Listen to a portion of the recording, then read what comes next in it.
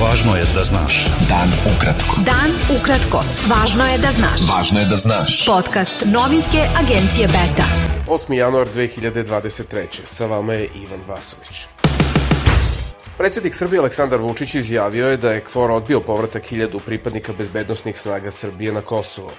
Odgovorili su da smatraju da nema potrebe za povratkom vojska i oružanih snaga Srbije na teritoriju Kosova i Metohije, pozivajući se na rezoluciju 1244, rekavši da u skladu sa njom oni igraju svoju ulogu, a nisu se pozvali na deo rezolucije po kojoj je moguće da odbiju to, jer tako nešto ne postoji, rekao je Vučić za televiziju Pink.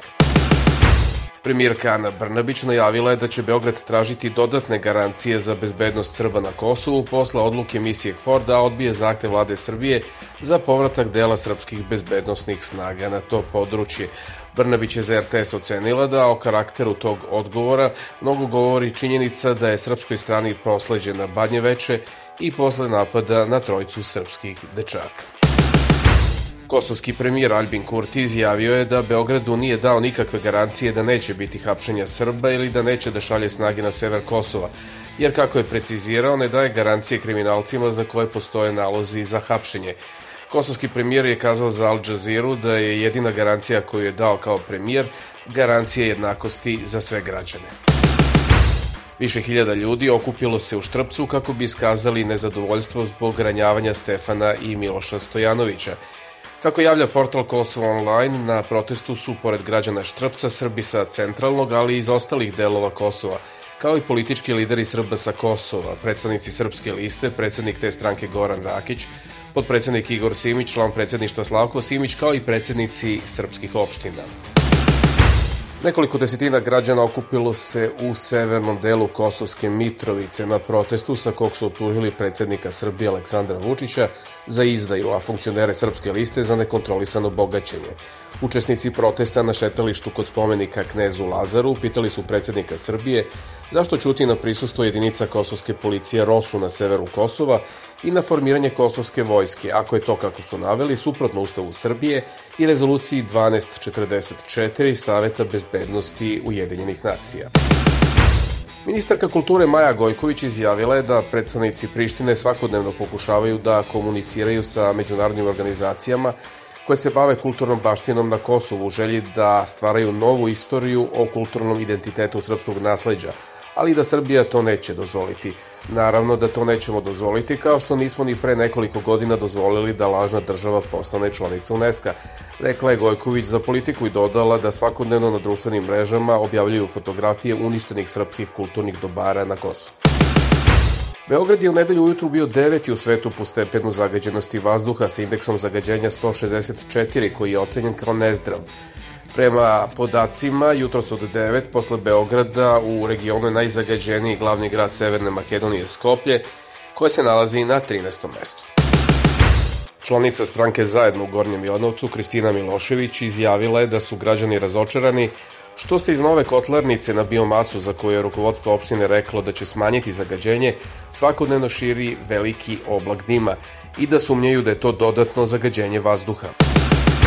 Novinar iz Pirota Nenad Paunović, koji je neposredno posle iskliznuća vagona sa amonijakom u blizini tog grada objavio snimak na kom se vidi telo pored pruge, saopštio je da je priveden pošto je pokušao dronom da snimi mesto akcidenta.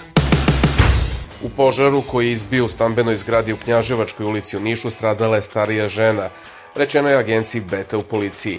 Požar je prijavljen u 10:20 na 6. spratu zgrade, a identitet stradale žene za sada nije poznat. Beta.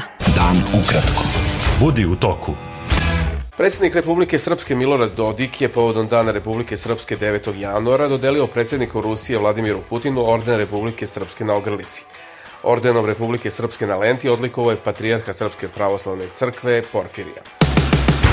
2 osobe su poginule i 9 je povređeno u poslednja 24 sata u Ukrajini, uprkos prekidu vatre koji je proglasio ruski predsjednik Vladimir Putin, koji je okončan u subotu u ponoć, saopštile su ukrajinske vlasti. Zvaničnik ukrajinskog predsjedništva Kirilo Timošenko izjavio je da su ubijena 2 civila, jedan u Harkovu na severoistoku i drugi u oblasti Donjecka na istoku. Dodao je da je 9 ljudi povređeno u 3 regiona. Turska, koja od maja blokira ulazak Švedske i Finske u NATO, ima zahteve koje Švedska ne može i ne želi da ispuni, izjavio je švedski premijer Ulf Kristersson. Turska takođe potvrđuje da smo uradili ono što smo rekli da ćemo uraditi, ali i oni kažu da žele stvari koje mi ne možemo i ne želimo da im damo. Rekao je Kristersson na konferenciji o odbrani i bezbednosti u prisustvu generalnog sekretara NATO Jensa Stoltenberga. Švedska i Finska bi mogle da se pridruže NATO-u već 2023. godine, izjavio je generalni sekretar NATO-a Jens Stoltenberg, ali je podsjetio da odluka zavisi od turskog i mađarskog parlamenta. Očekujem pristupanje 2023. ali ne mogu da garantujem tačan datum, jer je to naravno suverena odluka parlamenta Turske i Mađarske, koji još nisu ratifikovali sporazum, rekao je Stoltenberg u intervju za agenciju France Press. Srpski teniser Novak Đoković u finalu prvog turnira u 2023. pobedio je 33. tenisera sveta, Amerikanca Sebastijana Kordu sa 6-7, 7-6, 6-4 i osvojio 92. trofej u karijeri, čime se izjednačio sa Špancem Rafaelom Nadalom.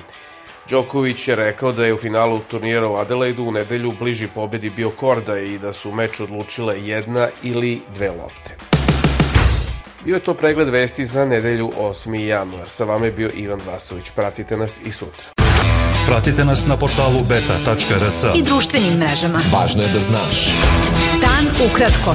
Podcast novinske agencije Beta.